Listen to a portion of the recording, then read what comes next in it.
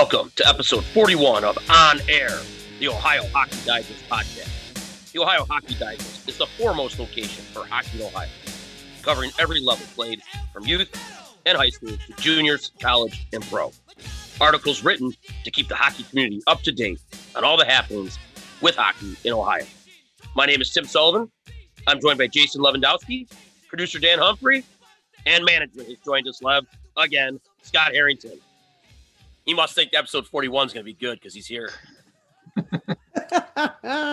With On Air, we are bringing you fresh content and adding voices, names, faces to interesting people, making the Ohio hockey community better. This episode of the Ohio Hockey Digest On Air podcast is brought to you by Team Ohio. Time in the rink as a Team Ohio player is about more than competition. It's about seizing opportunities to grow as athletes, being a great teammate, and part of the community.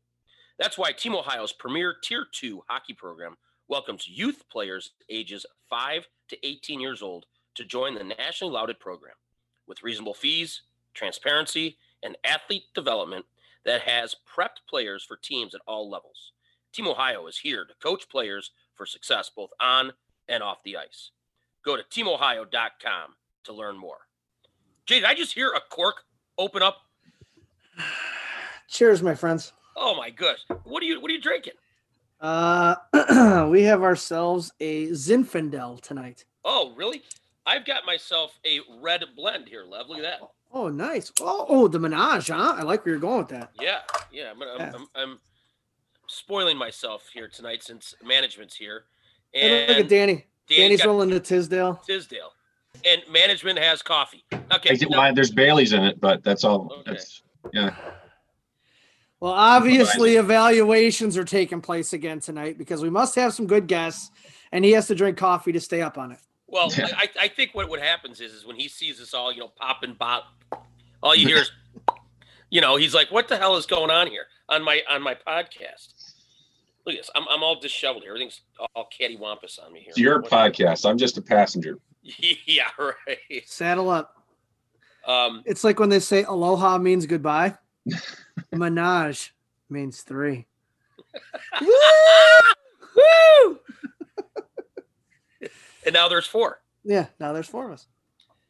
Last week we had the opportunity to talk to Bowling Green ACHA head coach Jake Rischel and one of his senior defensemen, Bobby Edwards. We talked about the Falcons moving forward with their season despite the Tri-States Collegiate Hockey League calling off their league schedule and tournament. Coach Rischel talked us through how he got the program back on the ice with the support of the Bowling Green administration and told us that the Falcons would like to host next year's TSCHL tournament after this year's was canceled. It was good to talk to Coach, and you know what, and talking to Bobby, we're going to talk a little about Bobby here in a minute, but talking to Bobby and how Coach Rischel, brought in some sort of structure to the program, and now they're at where they're at today. Oh, you see it with all the good programs and the discipline, the structure. Again, as we talked about at the end of last week, one of the telling things that he said was he's in his recruiting, he's looking for the right people. He's looking for good people to join other good people and make a good team. So I enjoy listening to people of the stature of head coaches and other prominent figures in the hockey world talking about how important it is to be a good person. Yeah, you can't have a team full of jackwagons and expect to be successful because there's too much clash going on there. You need good people to make good things happen. Absolutely. And Edwards, he's from Cleveland Heights, so it was nice to talk to him. It was Barron Cup week, so he got talking a little about that, how exciting that was. But he's able to provide some historical content on the BG program. He was a part of a good group playing at Cleveland Heights. They really kind of turned that program around as well under Coach Babcock. And so it was just fun catching up with him. One of the things that was awesome to hear, I mean, this is the second team or organization he's been a part of. It's in its resurgence. I mean, everything that was going on at Heights where they had to go away for a bit and Coach Babcock's got them back and heading in the right direction. And Bobby was a part of that. Now at BG, where he even said, when he first got to BG, it was kind of a bit of a gong show. And now it's turned around and he's the elder statesman of it again, like he was at Heights. And he was fun to talk to. Bobby had a good outlook on how things are going, and he has a good outlook on what his future is, as well as the hockey future there at Bowling Green. Right, absolutely. Well, this week we're going to recap the league tournaments that took place across the state last week. We look forward to the 4 district tournaments that have already gotten underway. Before we get to our first guest, we want to bring you a new weekly feature here on the On Air podcast. With the American Hockey League starting up, we're going to check in with what is going on with the Cleveland Monsters. Here's the Monsters Minute, brought to you by the Ohio Hockey Project. The Cleveland Monsters dropped back-to-back games at Rocket Mortgage Fieldhouse to open their season, falling 7-3 to the Rochester Americans on Friday before a 3-1 loss against the Grand Rapids Griffins on Saturday night. Zach Dalpe's power play goal against Rochester tied him for 7th on the Monsters' all-time scoring list at 107 points, and pulled into a tie for the franchise lead in power play goals with 20. Dalpe was one of 4 goal scorers on the weekend for Cleveland. Goaltender Matisse Kivlenix was taken off Columbus's injured reserve and assigned to the Monsters this week. The 24-year-old broke into the NHL last season and has 77 career appearances for the Monsters.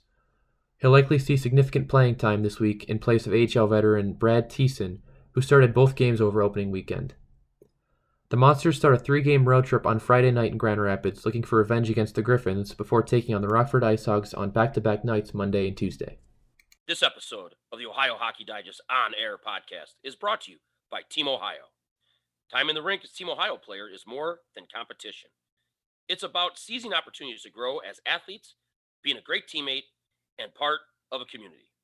Go to teamohio.com to learn more.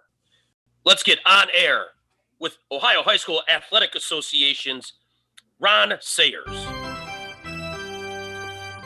Our first guest completed his master's degree in sports and fitness administration at The Ohio State University in 2018 and is currently a compliance and eligibility specialist for the Ohio High School Athletic Association. Please welcome on air, Ronald Sayers. Welcome, Ronald. Hi, Tim. Thanks for that. Really impressive that you pulled in that background. I didn't even tell you that. So, kudos to you. We have a crack staff, Ronald. We have a crack staff that searches and digs. We're not just making this up as we go along. No. I can tell. I appreciate that. So if you want to go ahead and call Google and tell them to erase anything they have, we will find it. We're good. Yeah, apparently there's enough on there about me. Well, Ronald, I mean, what a year you've had. I've been able to sit in a few Zoom meetings with you and other hockey coaches. And so first of all, from a hockey coach, and not someone who's running the podcast now, I just want to thank you, and I know other coaches want to thank you as well for the time, effort, commitment you and others have put in to get this high school hockey season up, running, and doing the best we can. So thank you for that ahead of time. I know we are and I know the players and the parents are very, very thankful for that. I appreciate that, Tim. Yeah, it's been, like you said, quite the year in general, but most of the thanks obviously goes to coaches, ADs around the states, not just for ice hockey, but for all of the sports throughout. I mean, you guys have gone above and beyond what your normal call of duty is, and that's extremely impressive in the eyes of so many around the state, especially when we throw so many COVID restrictions at you guys and you just kind of run with it. I know that was a pain, and I'm a baseball coach myself, actually. So I know exactly what it's like to be kind of thrown out of your rhythm as a coach. So what you guys have done is something to be commended for, and something that will be looked back on extremely fondly over the course of the next few years. Right. Well, with all of the COVID challenges, 2020 was a year like no other, not just in high school sports, but for everybody. But it was like no other for high school sports in the state of Ohio. It started with the winter championships being canceled, entire spring season being canceled, and COVID hasn't gone anywhere, but the fall and winter sports managed to move forward in some fashion, as I mentioned before, thanks to a lot of work at the state, local, and then team level as well.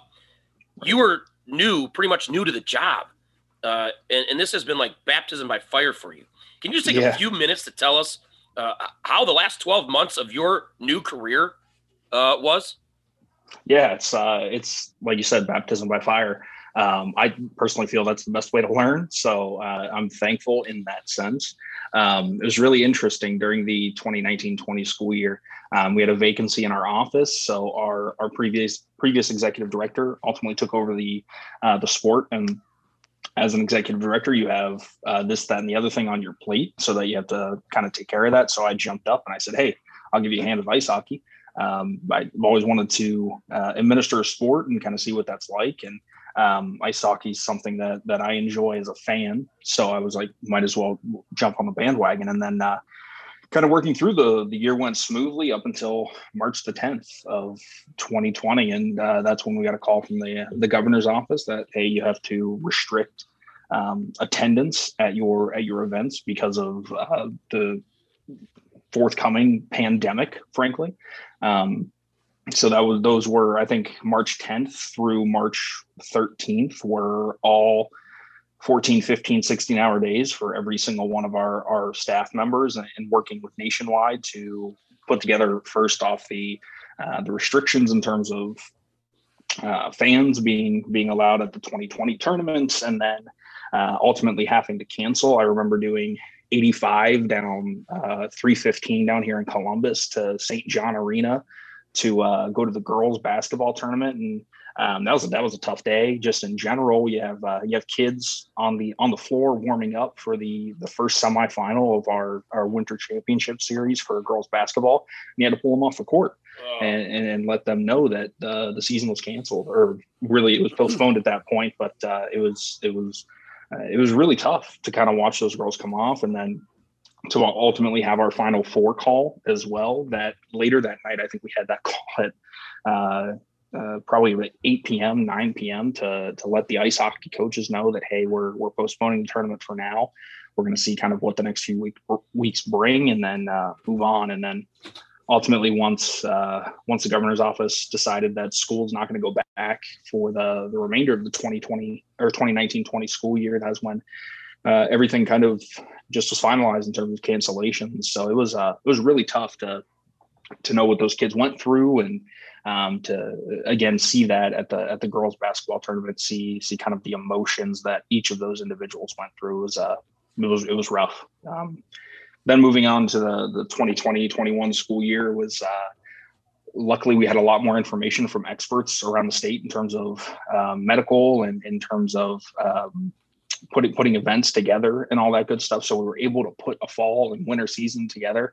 To be quite frank with you, I am fascinated that we are here, that we were able to get through all of this. But again, that goes to the dedication and the work that all of the ADs around the state, all of the coaches have put in. So that's extremely important and really vital to why we're here. Same thing with the student athletes. They've sacrificed so much in terms of things that they have had to do and with the COVID restrictions. So what they've done has been commendable throughout the year as well. So I'm really glad we're here. I'm really, really glad that we're able to talk hockey and really started our tournament on the 15th. So that's enlightening and extremely, or it makes me extremely happy that we were able to get here and through the season. So it's been a ride, but I'm glad we're here. Good. So getting back to that decision, or getting back to the state tournament for hockey on the 15th, UHSAA had to make the decision to move that to the ice house. For those who aren't familiar, that's basically the Blue Jackets practice sheet attached to Nationwide. What led to that decision, and how many spectators do you anticipate being allowed in there for the state tournament? Yeah. So, I mean, first and foremost, we want to thank Nationwide Arena in general. They really, behind the scenes, what they went through and what they tried to do in terms of giving us the best experience while also cutting costs as much as they can. I mean, I don't think it's any secret that the financial implications of the COVID-19 pandemic are widespread, not only for us, but for every single venue that we visit, for every single school that's a part of the UHSAA. So there's no question there.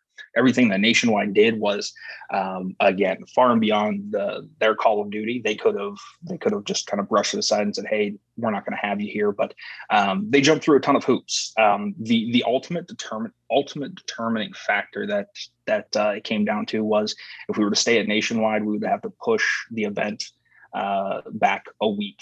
So when looking at that, two things really came to mind. One, we didn't want to push into the spring season any more than we already are. So, for instance, spring practice for baseball starts on the 22nd. Again, being a baseball coach, we're kicking off on the 22nd. We're going to try to have as many kids there, but we also know that they're doing their winter sports. So if we were to push back a whole nother week, that might push into those spring sports, and especially considering that they didn't have a season at all last year. They didn't get to kick off or first pitch, nothing in the 2019-20 school year. So that would have been tough to kind of get through to our schools. And then additionally, a whole week of nothing else for those student athletes to do is just a whole week for student athletes to possibly come in contact with somebody who's COVID positive. And then you see a situation in which those kids have to go into quarantine. And I can't even imagine a situation in which you make it to the Final Four, and then you're ultimately told you have to quarantine before you even get to play those contests. And then we start getting into, again, where those kids are losing their seasons because of the pandemic. So we wanted to keep the dates the exact same. So luckily the Ice House was able to step up, the Ohio Health Ice House, I should say. Jeremy Rogers is our tournament manager there. He does a really fabulous job with our district tournament already. So the familiarity that he has with our processes and procedures was another driving force for that decision. So we're really excited to have him running the state tournament, and he again goes above and beyond anything that we ask him to do. So that's really, really great to know. And then in terms of fans and whatnot, we're going to have 160 is the amount that we can get into the Ice House. Which, if you've been to the Ice House, it is a smaller arena. However, it is much more intimate, which I'm a big fan of. I was able to be there last year for the district finals, and seeing that place packed at that time was just energizing, to say the least. I mean, the noise level in there just gets so high, and I even think with 160 fans, it'll still be able to be pretty noisy in that smaller venue. So, and again, like you said, the Blue Jackets practice on it, so it's still a premier facility in terms of the stuff that they have there. So I don't have any concerns with them being able to host and put on a great experience for our student athletes. Ronald, I have a quick question about that before I go to our last question, but do you know what time the games, the semifinals will be played and the finals will be played? We're still trying to finalize that right now. Most likely the finals will be played at noon on Sunday. On Saturday, we're still working on those times, just because the Jackets have a game, I want to say against Minnesota, or no, I'm sorry, they play against Dallas on Saturday. So they're scheduled to practice at the Ice House before that. We're trying to work with them to get them onto the main ice as opposed to using the Ice House. So it's just getting them off the ice and figuring out what times we have to work around. So that's in the process of being finalized. Does the full glass on the one side concern you if there's a sunny day and glare? Not necessarily. I think we had it, like I said, last year with the district finals. I was there, and that was done in the early morning. I also believe the parking deck provides a decent amount of shade coming through there. So it wasn't anything that I was super concerned with. But it's a great question. So last thing, just so we touch on this real quick, and then we'll let you go. And we do appreciate your time.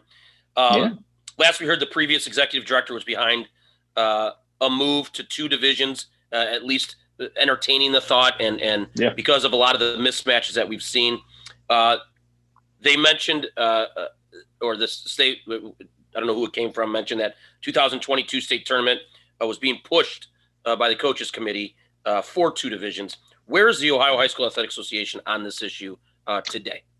Yeah, it's a great question, and it's the enduring question for anybody who's ever administered the sport. So I think this conversation predates me well beyond from when I even considered working for the OHSAA. So we're still having that conversation with our coaches association, or I should say our advisory committee. Work with a lot of great people on there in terms of taking in their wants and their desires. It's tough to kind of put two divisions together. I think the biggest thing is to look at what that would do for all 26 sports as opposed to just ice hockey. So when you make a change that big, especially one that's bound by our bylaws that have to be changed by school vote, it gets a little bit murky, just because once you change it for one sport, it would ultimately become a request for the remaining 26 in wanting to expand divisions and so on and so forth. So we're looking at ways to avoid having the other 26 sports affected.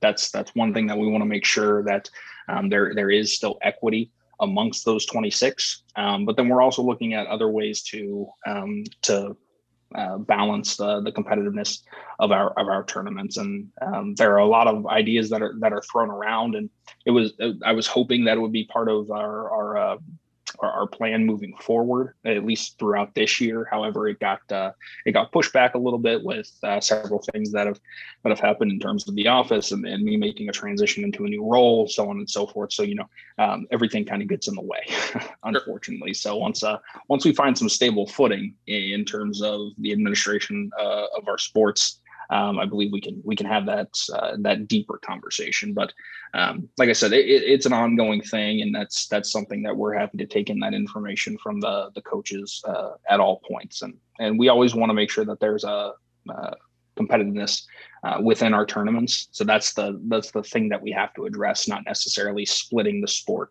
into two. It's addressing the competitiveness. Gotcha.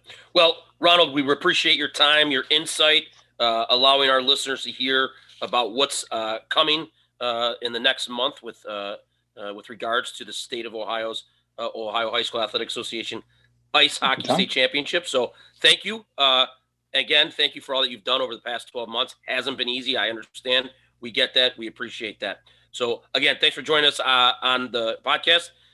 Ronald, be safe, enjoy, and hopefully we'll see you soon. Thanks, guys. I really appreciate it. Appreciate everything that you've done throughout the year as well. And likewise, stay safe, stay warm right now, especially. So absolutely. All right. Take care, guys. Thank you, Ronald. Let's get on air with Ed Dick and Sean Duffy from Sports on Tap.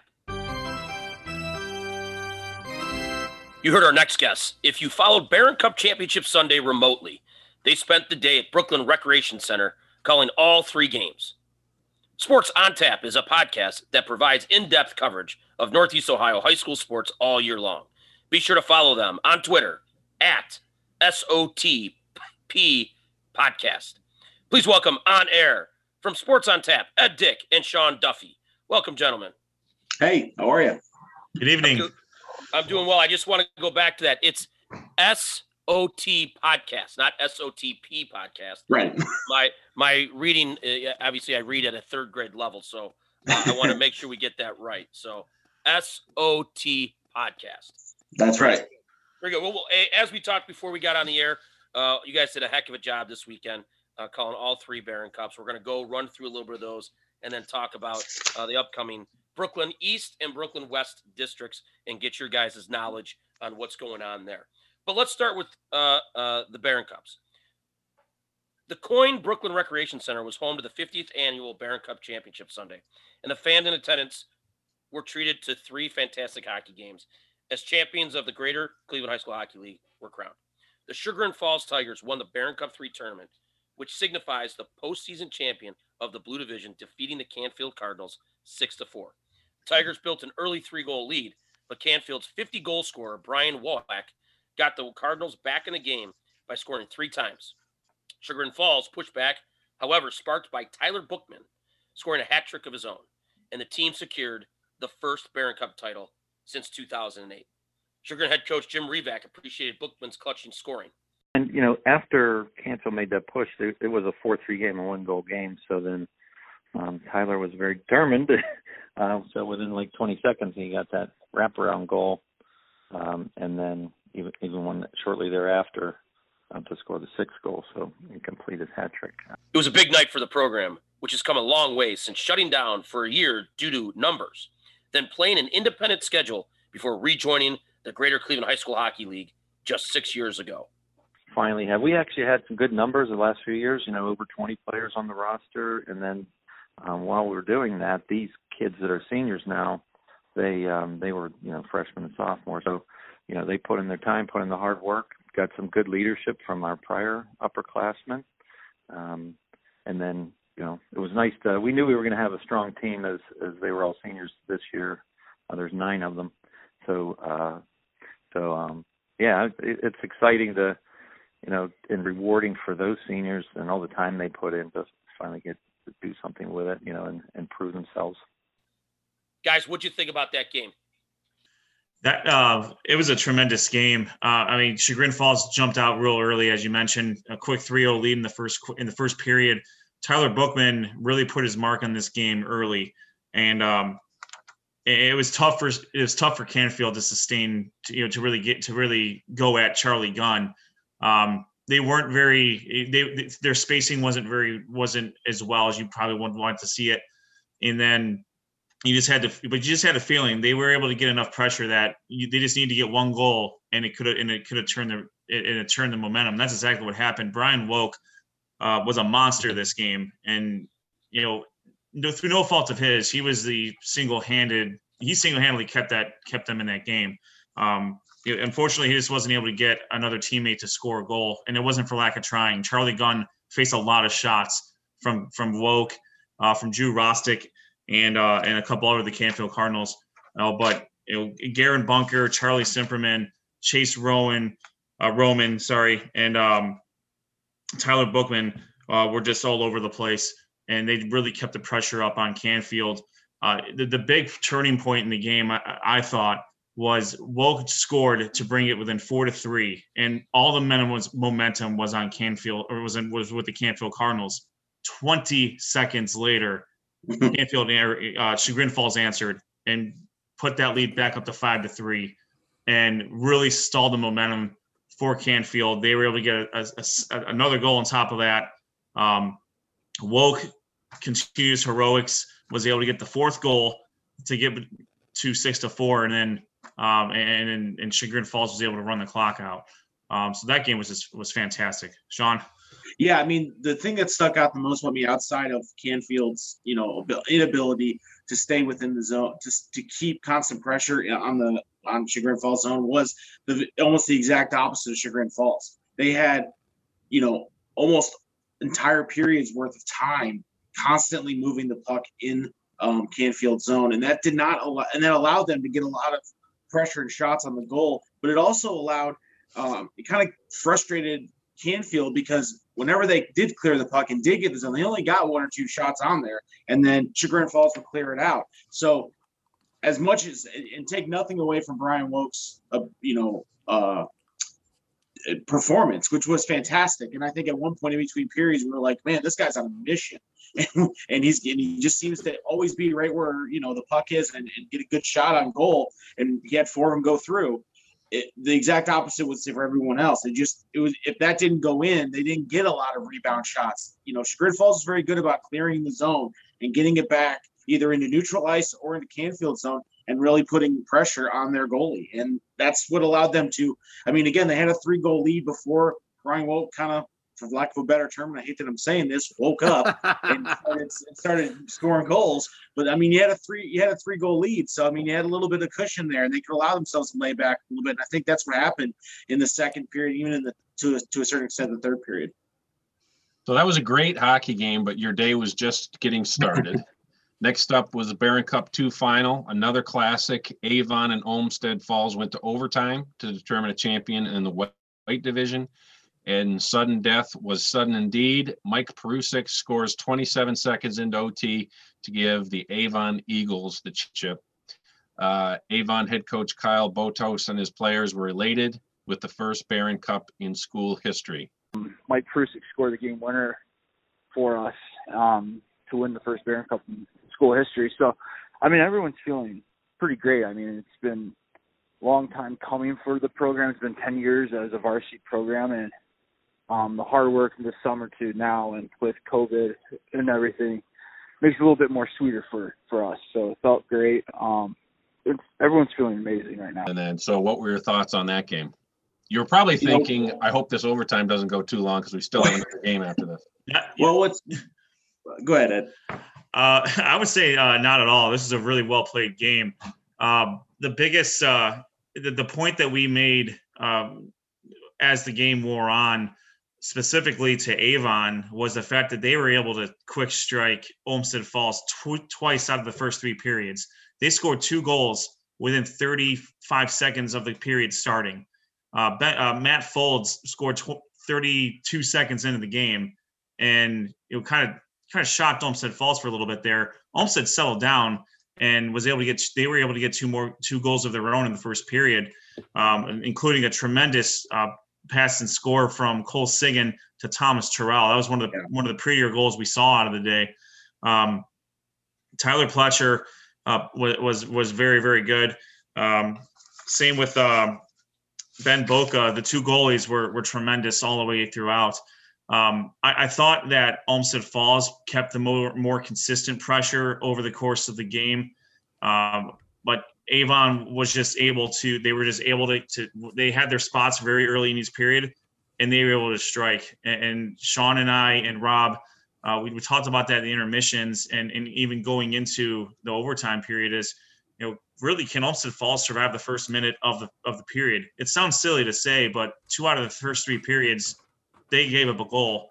And unfortunately for Olmsted Falls, that proved to be prophetic in the overtime period. As you said, 27 seconds, Matt Folds to Mike Perusek for the game winner. We were just going over the team uniform colors again, just for those who may be tuning in late, and we barely got there because Perusek ended it very quickly. Yeah, that was a fun game to watch for me because, again, it was one of those things like Ed mentioned. If you watch that game in its entirety and just the pacing of the game itself, Olmsted Falls was in significant control for most of the game. They were constantly in the Avon zone. They were making shots on goal. The goal Boca from Avon did a very good job, not allowing a lot of penetration, keeping the middle clean. Not a lot of, but when Olmsted Falls did score, they were effort goals. They were there that was set up through effort in the zone. But Avon just had that. It was their night. I mean, it really was. And it was so funny. Like Ed mentioned, we were resetting the game when the puck dropped in overtime, and 30 seconds later or whatever it was, we were done. And I think we were actually positioned right in front of the Olmsted Falls fan base. And if you know anything about Olmsted Falls fan base, they are a vocal crowd. And it got deathly quiet behind us when that goal was scored. There was some disbelief. There was some question as to whether it was a penalty.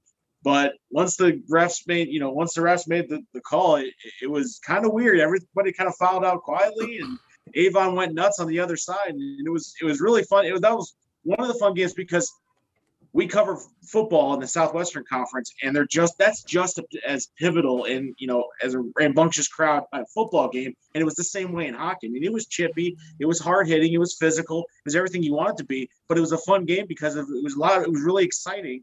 But then it kind of lulled, and then it got exciting again, and then it lulled. So it was a really fun game to cover.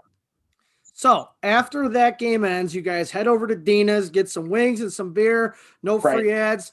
No, you still had to get to the end of the cap off the triple header with the Battle of the Red Division supremacy between Rocky River and the Menor Cardinals. They were the top 2 teams in the Greater Cleveland High School Hockey League during the regular season, so it was fitting they were the last 2 teams on the ice on Championship Sunday. Rocky River came away with a 3-1 win to claim their 9th Barron Cup title and 3rd in the last 7 years. Here's Pirates head coach Chris Kogan. We all discussed, early in the year, if we were ever going to make it through the year. And we knew that it was a big year for Barron Cup, the 50th year. And they really want to try and get in, but it's just, with everything that was going on, at the beginning of the year being shut down twice and all different schools getting shut down. So yeah, it was great to get there, and playing the Mentor again. Obviously we had a bad taste in our mouth for the last 2 years, playing them and losing.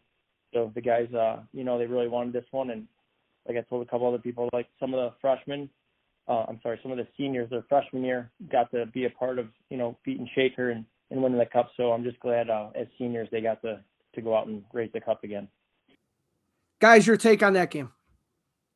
This was we were really looking forward to this game. It was the third year in a row that both teams battled it out for the Barron Cup 1 championship, and Mentor had, for lack of a better, they dominated Rocky River in the last 2 years.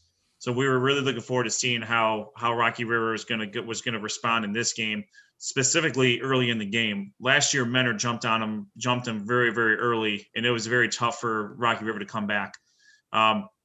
Now Mentor got the first goal in this game. Tyler Vilaniskis scored off of a rebound. Christopher Kogan wasn't able to corral a shot, and Vilaniskis was Johnny on the spot right there, put it in, for a quick lead. And then, from that point on, though, Rocky River kept constant pressure. The puck was either in the neutral zone or in the Mentor defensive zone for the majority of the game. Mentor obviously would counterattack every so often, but it was really, really very lot of pressure on Garrett Davis, the goalie for Mentor. He played phenomenal, and not to take away anything for Christopher Kogan for Rocky River, because he certainly did too. He only gave up a goal. He did well. But Garrett Davis faced a lot more shots. So at the end of the first period, he almost had like a miracle moment where Mark Johnson scored at the end of the period as time was expiring against the Soviets. Owen Toole scored right as the clock hit 0, and as you well know, you can't review that in high school hockey. So it was kind of like, all right, is that a good goal or is that not a good goal? A minute or two, the goalie signified the middle of the ice for the goal, and Rocky River's fans were going nuts when that goal was scored to begin with, and when it was made official, it was that much more. And then at that point, it was almost just a matter of time. How many shots could Garrett Davis stop without possibly letting one in? Reese Rochester scored on a beautiful goal. There really wasn't much Davis could do about that one in the second period. And then, as time was expiring, as time was running out in the third period, we were talking about when would Mentor potentially pull the goalie? Would they be able to? When would that opportunity present itself? The puck was in their zone so much, it really didn't present itself. And, as Sean and I and Robin were talking about, and we mentioned a little bit before we came on your guys' show, before we came on live, the best defender was Garrett Davis, and he was their best. There wasn't a whole lot. I don't think there was a whole lot Coach Makito could do to prevent that from happening. So it's like, all right, let's just pound the goal, and hopefully we can get one past Kogan, and the opportunity never presented itself, and Danny Asmar was able to put the game away at even strength. It was that was a great game, and what I take away from that was just Rocky River, to me, from the outset of that game, was on a mission. They were on a mission to not let history repeat, or 2 years of history repeat itself. They never got down, even when Mentor was up 1-0. They still fought right to the end of that first period, got that goal.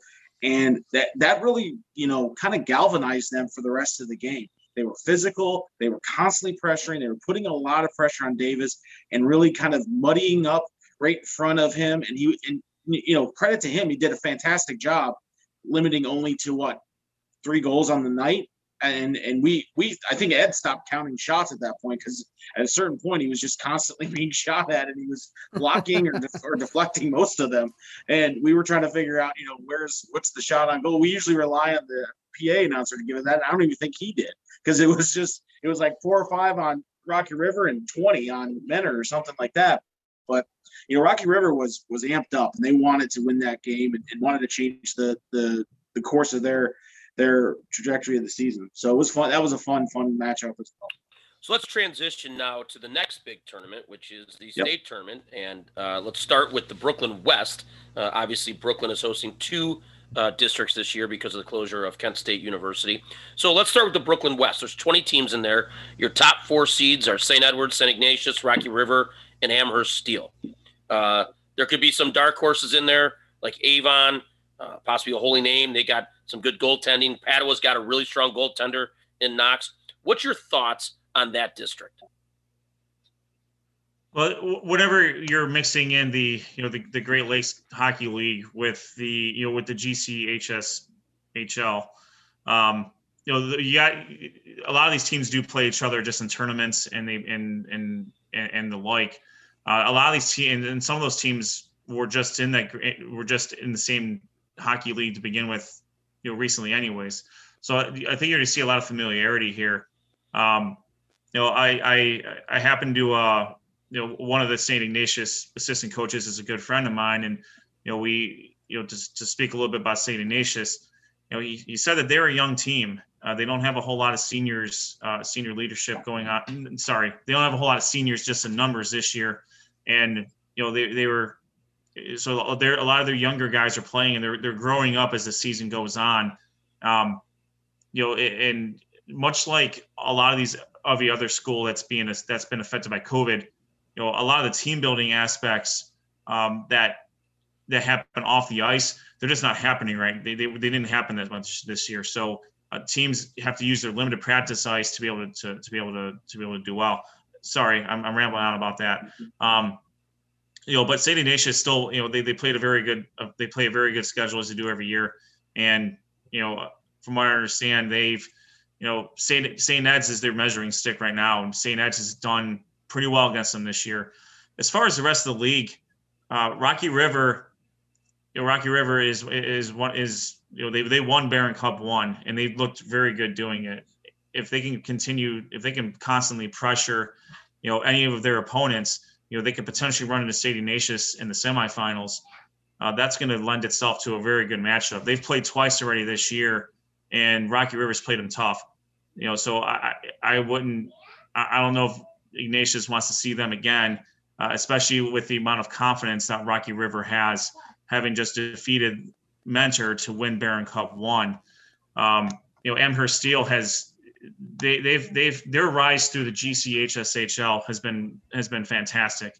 They're a very, very good team, and I think they will certainly give any team a run for their money. That's in this district. Avon, they proved themselves in Barron Cup 2. They have a quick strike offense, and they've proven to be very opportunistic. So if they were able to get on top early, you could see a potential where they can maintain that momentum, and be able to surprise the team there as well. I look at the Brooklyn West, and I two teams jump out immediately at me: Olmsted Falls and Rocky River. I think Olmsted Falls has a bad taste in their mouth right now because I think they expected to win Barron Cup and they didn't. Avon beat them.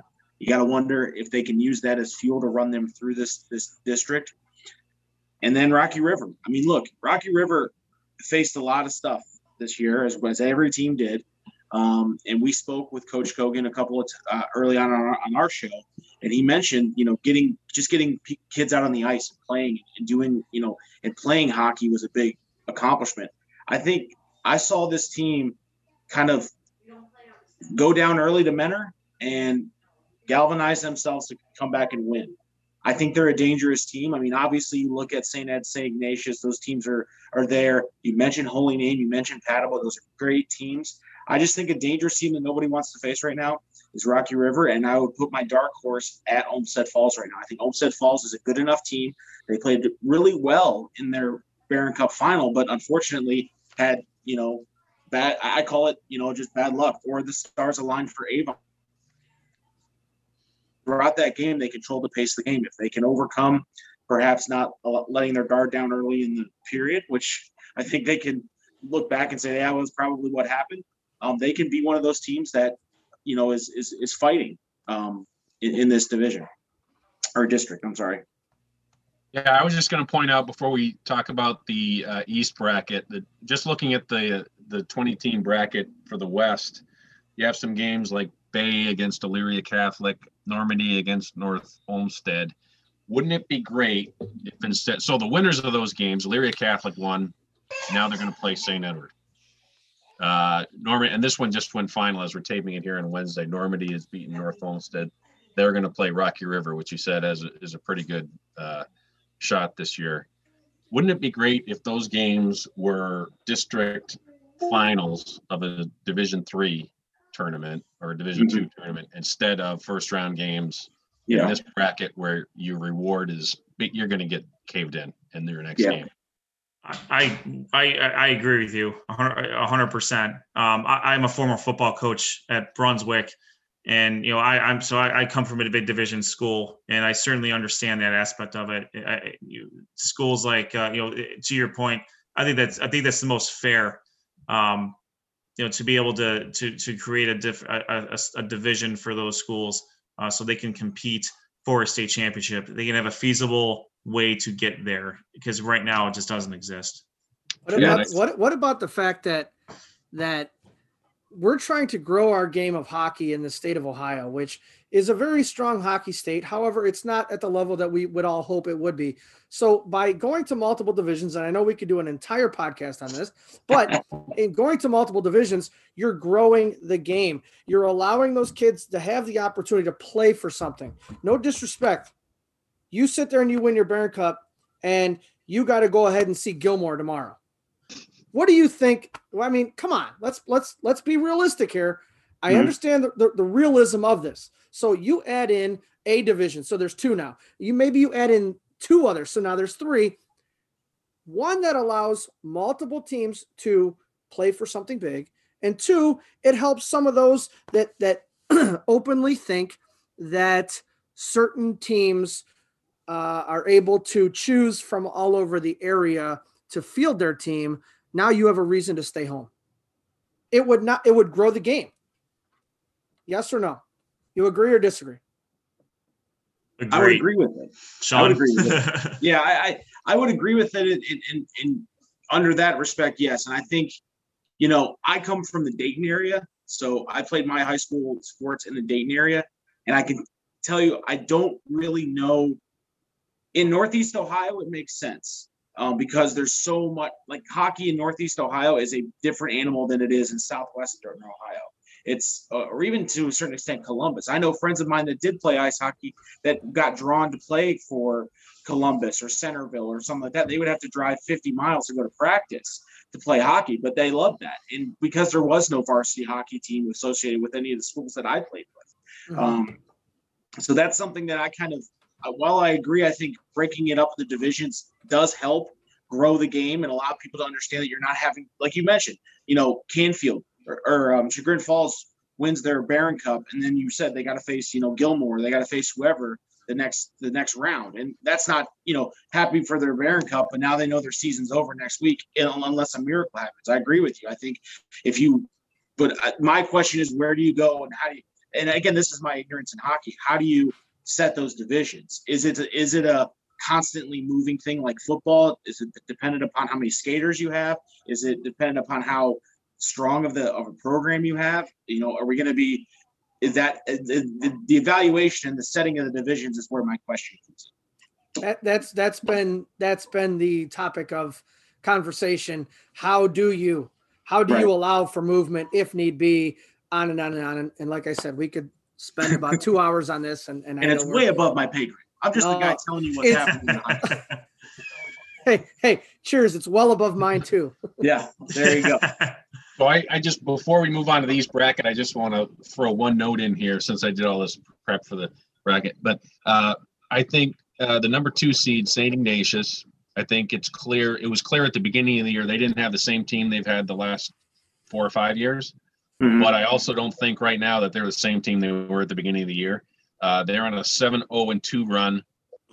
That includes wins over St. Charles University School, Upper Arlington, Olentangy Orange, and Northview, all ranked teams in the state. And the 2 ties were against number 2 St. Francis and number 3 Gilmore. So just wanted to throw that in.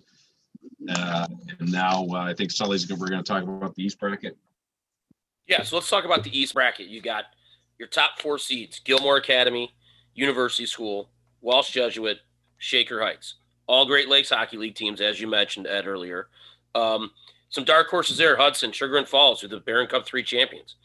This bracket is very top-heavy compared to the Brooklyn West. So the dark horses might be a longer shot. But what's your thoughts on the Brooklyn East bracket? 20 teams being led by Gilmore Academy. I think we because you could call this recency bias, but we did, having just seen the number 5 seed Mentor play, and as aggressive as Rocky River was, and Garrett Davis played out of his mind and was able to keep Mentor in that game. As we all, in hockey, a hot goaltender can take you a long way, and if Garrett Davis can continue his play, I could see if they can get past Solon, they have a potential matchup against Shaker Heights, a team that they're very used to. They're used to seeing from Red Division play in years past. I think that'll be a very good game, and then you give it a shot against a team like Gilmore in the semifinals. Gilmore will they have to play Mayfield after that potential game. They'll run against Canfield. I think they're going to outclass Canfield. A great individual effort by Brian Woke will have to be amplified that much more in order to defeat a team like Gilmore. So I think there's a real good possibility we can see a Mentor Gilmore semifinal there. And looking at the bottom part of the bracket, Chagrin Falls played very well in their game against Canfield. They scored 6 goals. If they can, can they score with University? Can they penetrate that defense? That's a big question there. And then Walsh Jesuit, their resume speaks for itself as far as Walsh, University, Gilmore, and Shaker Heights. They consistently play tougher competition than some of than the rest of the schools in the bracket. So I think Mentor, for me, is probably the biggest threat, to that top 4 in that specific district. I actually look at this a little bit differently. I mean, I think I agree with you, Ed, that Mentor's there, and like you mentioned, their defense and they can score, and they were one of the top teams in the GCH SHL all year. I also would like to throw my tip of the cap to Hudson. I actually got a chance to watch Hudson play in an early round Barron Cup game. And, with 2020 being what it is, we didn't really get a chance to follow these teams as much as we normally do, or see live action as much as we normally do. But something about the way Hudson plays, they're fast, they're physical. They really focus on, correct spacing and really rushing the goalie. If that's their style and that's how they play, I really like the way Hudson, played that game. They came out with a win. They dominated Strongsville. It was a very good game. And I think they have the ability to kind of make some noise in this division. And given where they're at in the bracket, have an opportunity to kind of get some wins and get deep into this bracket before they run into your Gilmores or University School or something like that. So maybe Hudson gets on a bit of a roll. Obviously, like you mentioned, this is more of a Great Lakes Hockey League. The upper echelon of the Great Lakes Hockey League is in this district. So more than likely, given the way you look at it, most roads are going to run through one of those 4 teams that you mentioned. But it's going to be, this to me is a more interesting bracket because I think there's enough of competitors in the bottom half of this bracket to make it interesting, and it's not just going to be chalk all the way to the finals. Right. Well, guys, Ed and Sean, thank you so much for joining us tonight. Thank you for your insight. Again, masterfully done at the Barron Cup. We appreciate a lot of the people out there, especially in this COVID time when you can't get to the rink. You did a heck of a job bringing it into people's living rooms for them. So thank you for that. And we appreciate you coming on and sharing some of your knowledge with our listeners about high school hockey and the state tournament. So thanks, gentlemen. Nice seeing you guys, and stay safe. Thank you. Appreciate it. Let's get on air with This Week News, Dave Purpura. Our next guest did such a good job helping us preview the Padua Christmas tournament we asked them back to talk about the Columbus District. Please welcome on air from This Week News, Dave Purpura. Welcome, Dave. Good to be back with you. How are you, gentlemen? Good. Nice to see you again, Dave. And again, thanks for taking some time with us today to talk a little bit about your region and the teams in your region moving into the Columbus District. But first of all, let's talk about the Blue Jacket Cup. Upper Arlington defeated top seed St. Charles Prep 3-2 in a thrilling Blue Jackets Cup championship game Sunday afternoon at Ice House in Columbus, giving the Golden Bears back-to-back postseason tournament titles in the Capital Hockey Conference. UA came back from a 2-1 second period deficit to win the game thanks to tying and winning goals off the stick of junior forward Max Robbins, his 28th and 29th goals of the season in just 24 games played. Golden Bears' first-year head coach, Hamish Baird, was tasked with guiding UA's league title defense. It was a historic win for our program. It was the second time ever we've won it, and we won it back-to-back, so we were the defending champions. And I think that, we came in and we worked hard, and our boys really wanted it. Last year, Upper Arlington won 36 games and was undefeated going into district semis, but had their Cinderella season derailed, not by COVID, but by eventually district champ New Albany. Barrett said his players have certainly not forgotten about that. We feel like we have some unfinished business, and this is our shot at giving a run for the district title, which we haven't done in many years, and heading into the state Final Four. So we're very much looking forward to the games getting started. What was your thought of that championship game? But not only the championship game, but the run to that championship game. Well, it was quite a run, guys, because you look at the game Saturday night against Olentangy Liberty. I mean, Liberty took them into the third overtime, and UA was able to pull out a win there. Of course, Max Robbins scored that goal on Saturday night as well. They got a great performance in net from Garrett Alderman, who had 44 saves. And then Sunday, it was an interesting game because UA played well throughout. Really, they just had a lull there of maybe about less than 10 minutes where St. Charles scored both of its goals. And then the Bears really started to put it back together. I mean, Robbins had the shorthanded goal that made it 2-2. And then the way that the third goal developed, it was right off a faceoff. Carson Graysock just got the puck out to Robbins, who was standing maybe 10 feet away, ready to fire. And Robbins got the shot into the net and scored. I mean, that's just really the kind of season he's had. I mean, he has more than twice as many goals as anybody else for Arlington this year. So really, they had to reload a little bit is the word I'm looking for after that run that you mentioned last year. And certainly Max has become the top offensive player, certainly the go-to guy for them in big situations. The Blue Jacket Cup also has a consolation bracket for teams outside the 8 that qualify for the championship playoff and a JV bracket. St. Xavier won the consolation bracket, and Olentangy Liberty won the JV championship.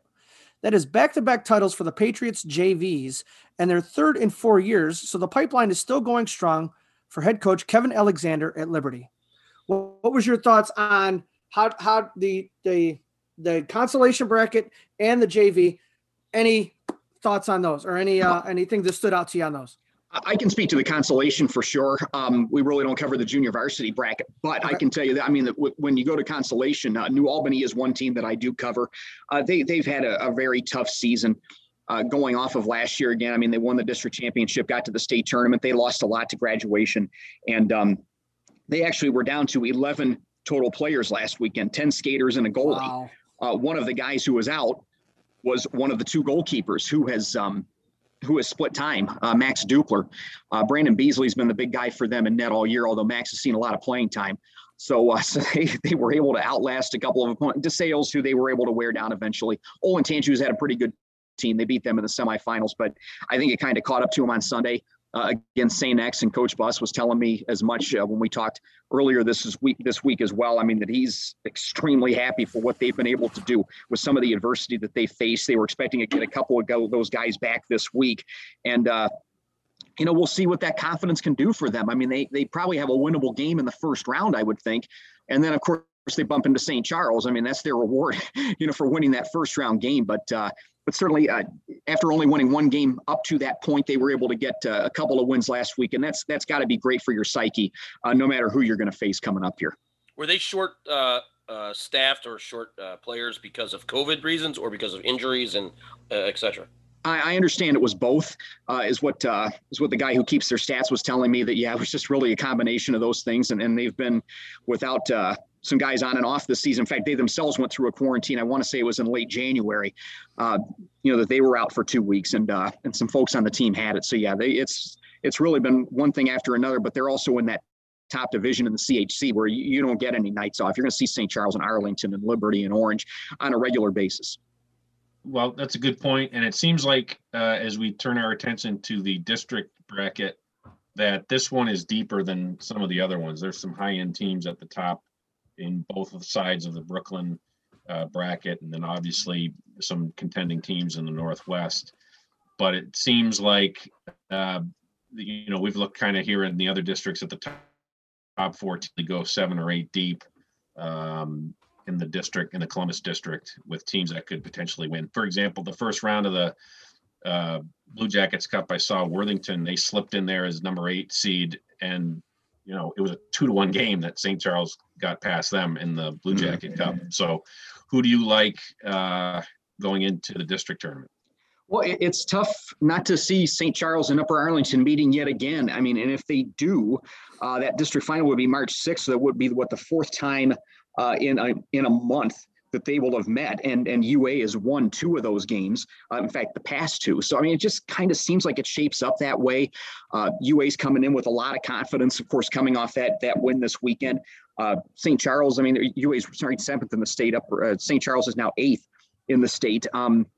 They've kind of ridden their defense all year. They've only allowed less than 2 goals a game coming in here. And then that includes something like a 7-0 loss to St. Ed's back toward the beginning of their season. So, yeah, they've really had a very deep group of defensemen that have helped pace them this year. And it's a big reason that they've won 16 games.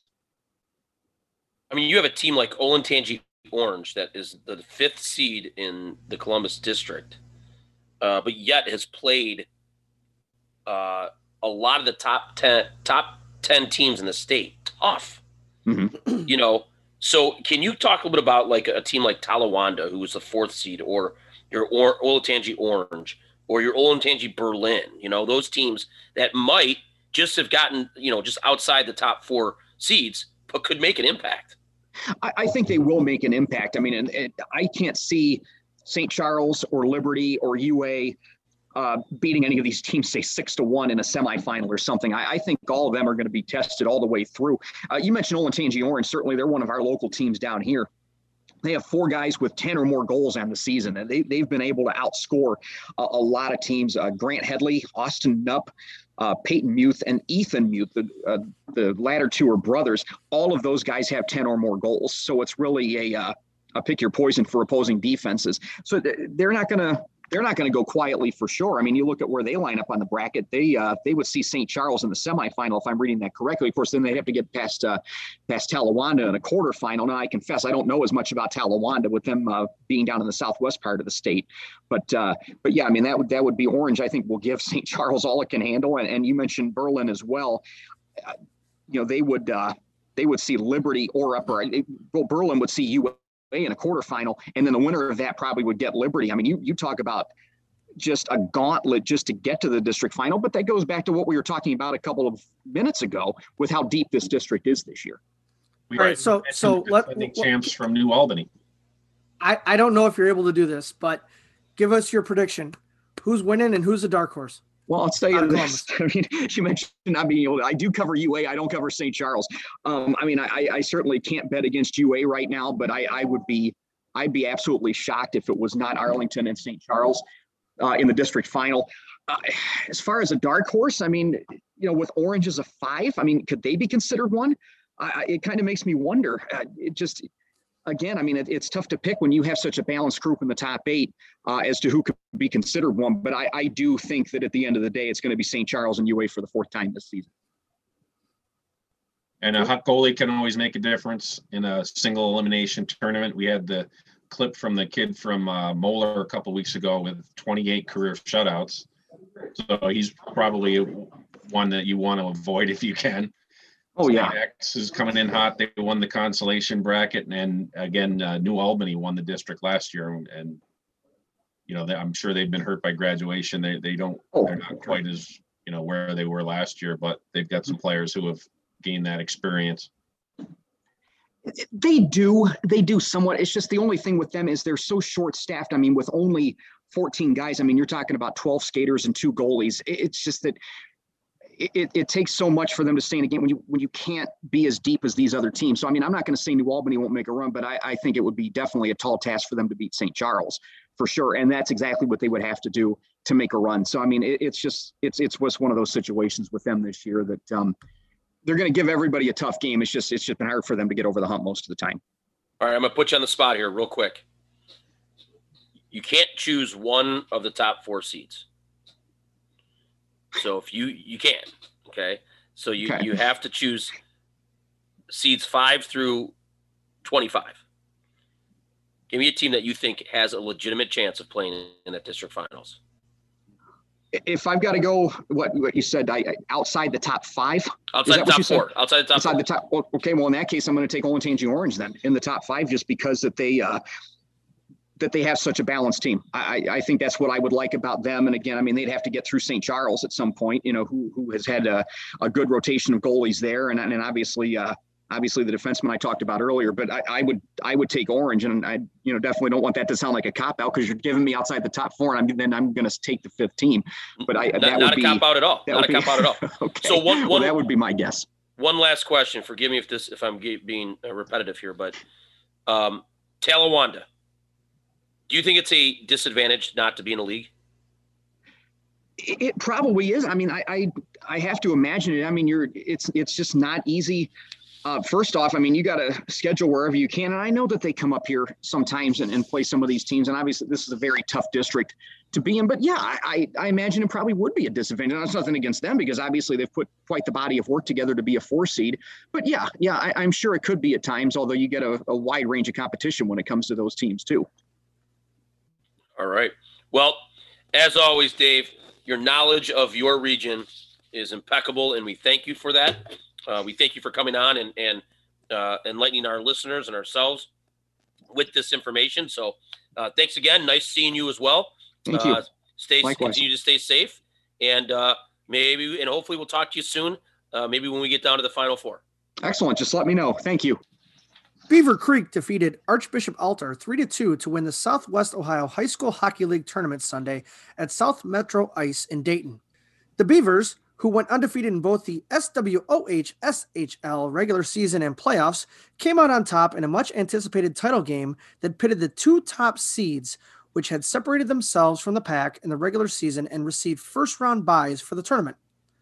Beaver Creek head coach Greg Gutterman said it was just the latest chapter and what has become a great rivalry with Altar, and the Beavers are ready to go for the district playoffs. Altar and Beaver Creek in the last 5 years have been 6-2 against each other, so very evenly matched teams, typically 1-goal games, overtime games, those kind of things. And all the kids in this area grow up playing together, so then they splinter off into their high school teams, and so it's kind of a fun, healthy rivalry. They know each other.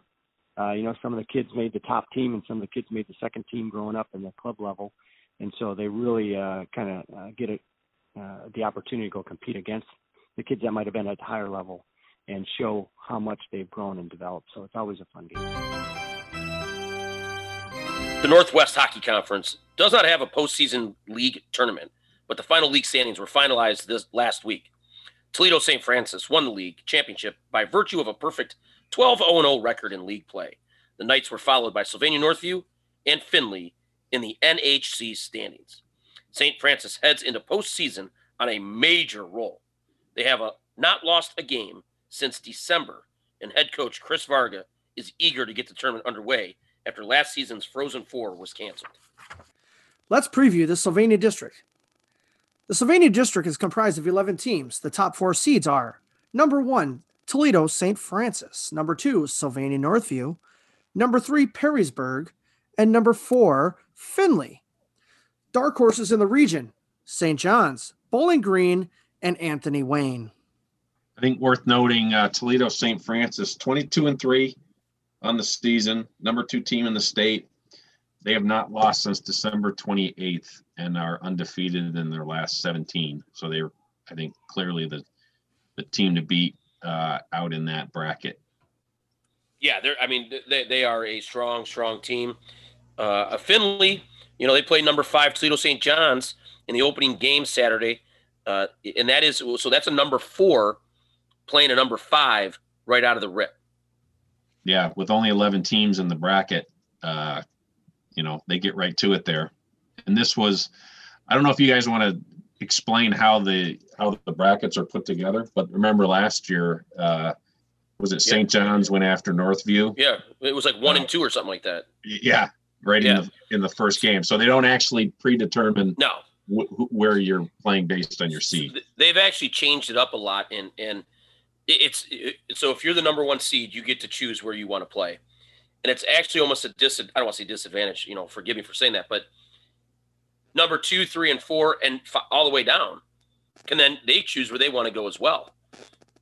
So listen, if a path doesn't work for a coach's calendar, they're going to choose a different path, right? But how they changed it this year was that no matter where you sit on the bracket, the higher seed is always the home team. So you could be on the bottom line of the bracket, and in the past, you would be the away team. But the higher seed is now always, no matter if you're on the bottom line or not. They changed so that makes sense. So that's they're obviously neutral site games, but you're talking about for last change and that type of thing. Right. Interesting. I'm hoping they'll let us live tweet the. I would like to do that sometime. Be in the room and bring that to everybody in real time as they're putting the bracket together. Well, I can speak. I think you should. I can speak about this year's. We did it through a Zoom. My thumbs aren't fast enough. Yeah, and it doesn't go that fast. No. I can speak on this, and Lev was in the Zoom meeting as well. We had coaches at restaurants ordering calamari and eating freaking cheesy bread. Yeah, that's the truth, man. It was insane. Guy was mowing down, making it. Who went next? Again with the Sylvania bracket, 11 teams, and then we've got 25 in Columbus. So we've talked a lot on this podcast about the divisions, the vertical aspect of it, if you will. But how about redistricting or cutting it up a little differently to make it a little more fair in terms of, you're going to get one. Each of you've got one district with 11 teams, one with 25, and they're each going to get 25% of the teams that go to the state tournament. I would like to see them cut it up into 8 districts. Sylvania gets their own, Southwest gets their own, and then 3 each from Columbus and. So you pretty much do districts and then regions, right? So your regions would be, so if you do 8, then your regions would be Kent, Brooklyn, Toledo, and Columbus. What do you say? Yeah, but I'm saying you would have a total of 8 brackets. Right, and then each team. So there's 8 brackets. And then the winners would play. And they funnel down to those 4 regions, kind of like basketball does or whatever. So I guess you'd have to get a couple more rinks involved. But you could do that. You could. Or I guess you could just have 2 brackets playing out of the same, like they're doing now. I guess. Right. But you're right. You got 25 teams out of Columbus, and you only get 1 to come out, and you got 11 teams coming out of Toledo. It just that doesn't seem like it's fair. No. But especially like we were talking about how deep that Columbus district is. Right. There's 7 or 8 teams that could win it. And like we talked about, Toledo St. John's and Findlay, number 4 and 5 seed, they should not be playing in the first round, but they don't have any other teams. Yeah. Was that by selection? Was that Benny going right at Johns? No. Johns would have gone after Benny because Findlay was the 4th ranked team. Okay. Yeah. So Johns, is that possible? Hell, they went after Northview. So maybe they're taking this run at Finley. Yeah. I mean, I'm late to the story. I had to use the restroom, but well, if there's only but if there's only, I mean, the 4-5, if you went, by the standard thing, they're going to end up playing early anyhow. True. I mean, he might have had a choice of Finley, Perrysburg, Northview, or St. Francis. I mean, but early coming out of that district is quarterfinals already, semifinals. Yeah. That's true. That's true. Like they get to it pretty early, and that's the other aspect of the larger brackets and only having one division of competition that we really didn't get to earlier was how long you have to wait between games.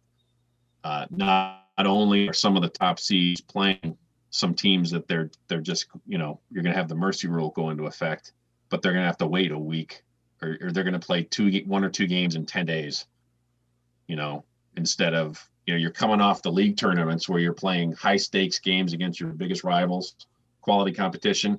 And now you've got to wait around for 2 weeks, get a few, low hanging fruit games out of the way until you start getting back into the more competitive games deeper in the bracket. It'd be nice to kind of go right from the league tournaments into those big games.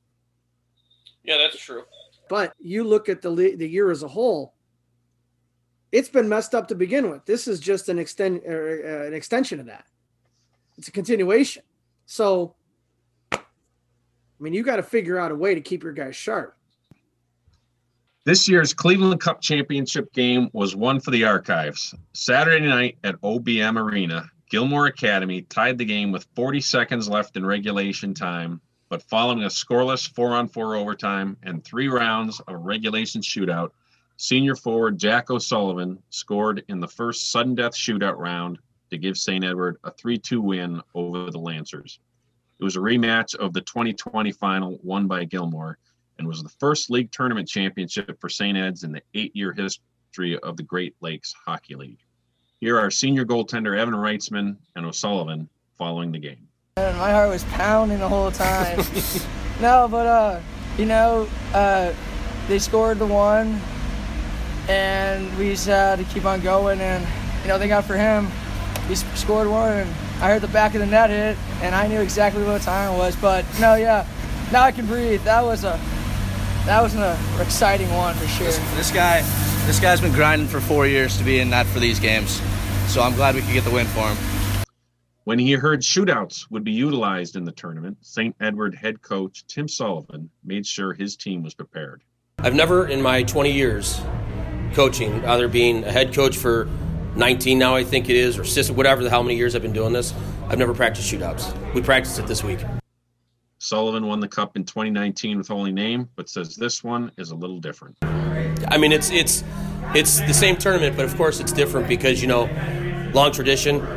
I'm happy to bring it back to St. Ed's. I'm gonna walk in like a peacock with that trophy on Monday morning, or I'm sorry, Tuesday, 'cause when I have school. But I'm so excited for these boys because they've worked hard. They're checking boxes off. We've had goals throughout the whole year that we sat down at the beginning of the year as a group, talked about, and this was one of the goals. The Ohio Hockey Digest on-air podcast is brought to you by Team Ohio. With reasonable fees, transparency, and athlete development that has prepped players for teams at all levels. Team Ohio is here to coach players for success both on and off the ice. Go to teamohio.com to learn more. Well, guys, what another great show we had here, and it was really good to get the insight from many different guys around the state to talk about different districts in the state leading up to the state tournament. Not only that, but we had an opportunity to talk about league tournaments that just happened. So it was really nice to talk to some guys. It was good to get Dave Purr back on, talk to him again. But talk to Dick and Sean Duffy. Those guys had a lot of interest in what's going on. So as we lead into the last month of the high school hockey season, what are some thoughts from you guys? Management, I'll let you go first. It's great that we're actually talking about the tournament going on.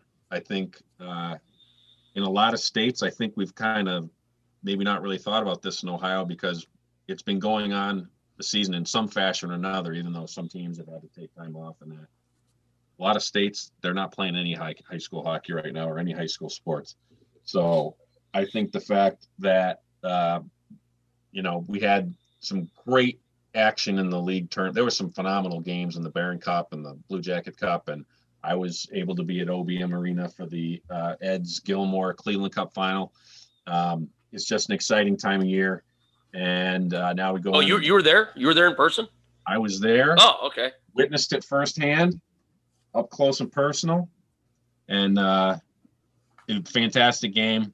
And like I said, around the state, there were some great league tournaments, and now the stakes get raised a little bit going to the districts, and everybody's battling for one of those 4 spots in the state tournament down in Columbus.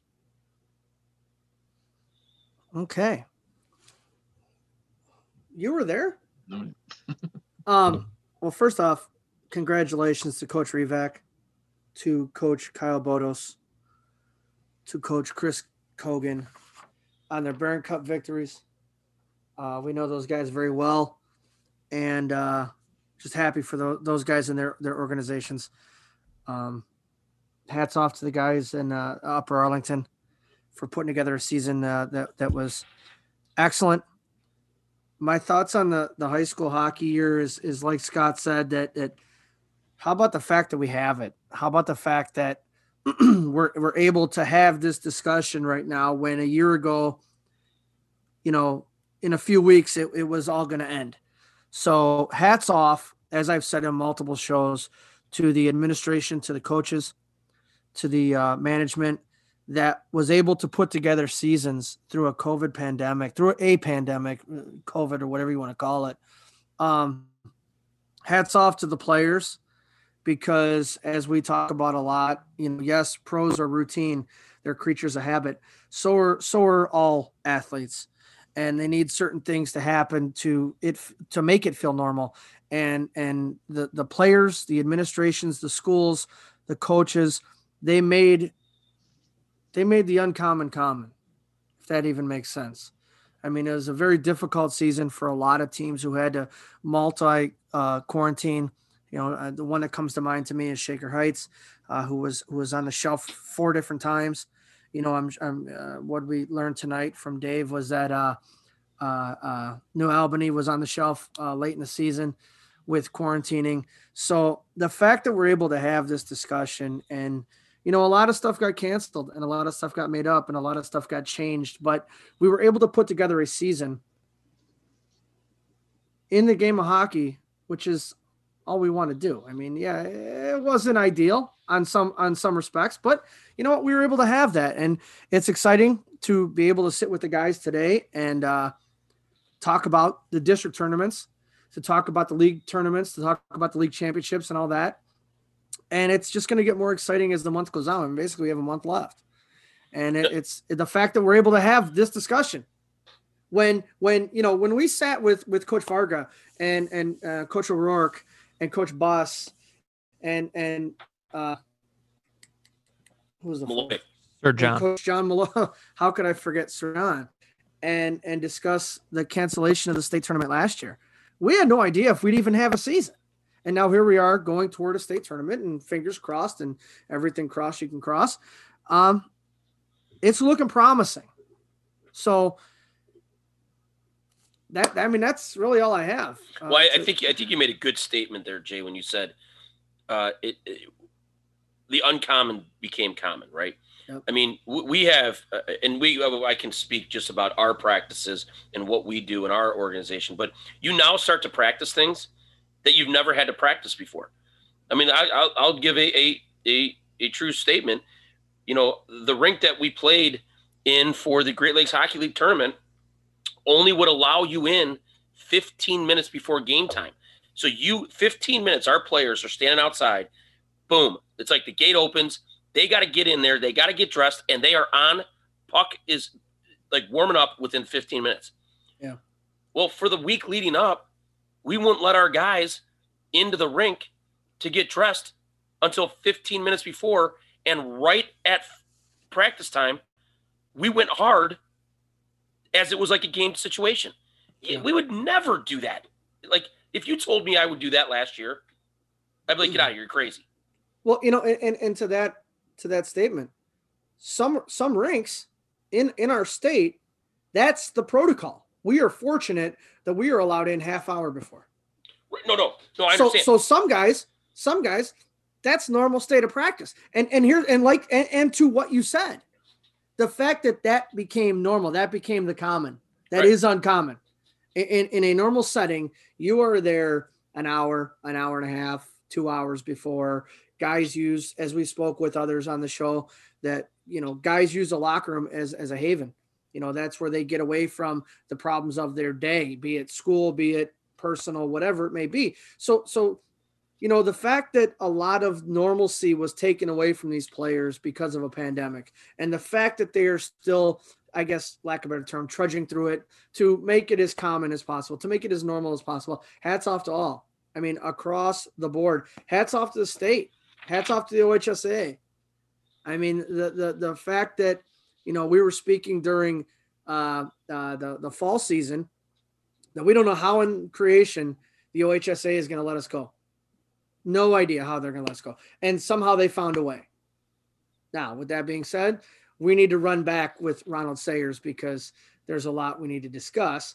And that's the podcast guy talking, because there's a lot that does not make sense in a lot of what has been told, been said, been published, been put out. But regardless of that, hats off to the OHSAA, still keeping it going. I can't even begin to imagine trying to, I know a small part. I know a small part of how this was able to happen based on the head coach that I coach for. And I don't understand on the grander scale on how to get every district, every team, every organization able to play. So hats off to them, man, because this has not been easy. Regardless of how much fun we're having, regardless of how good it's been, because we've had it good. But hats off to everybody that's put the work in to make this happen for these kids. No, I agree. And I'm going to leave our listeners and you guys on this note. What we talked about in just one instance, we talked about some rinks are 15 minutes before the game time, some are a half hour, some whatever.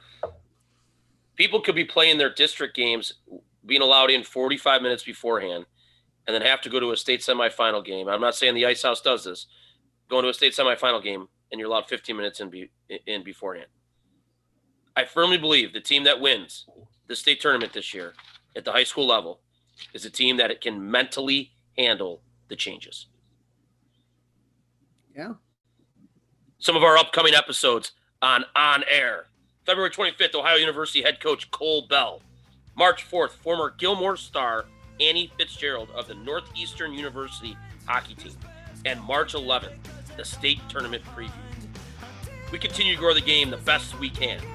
This is On Air, the Ohio Hockey Digest podcast.